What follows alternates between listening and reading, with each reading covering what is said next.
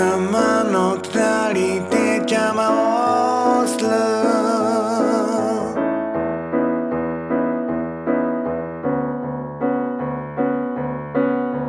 耐え忍ぶ姿を嘲笑うよ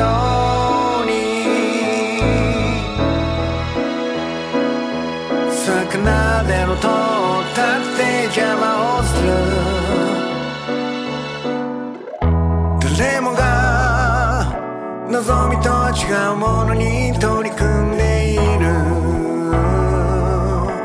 どうにか踏ん張ってるところに場を乱し流れを介する神経の塊が嫌な空気をまといながら周囲に感染していく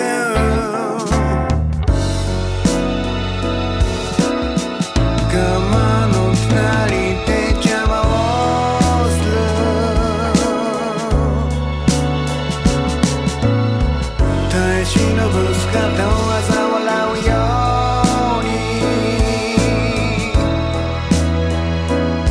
魚で音を立って邪魔をする誰もが望みとは違うものに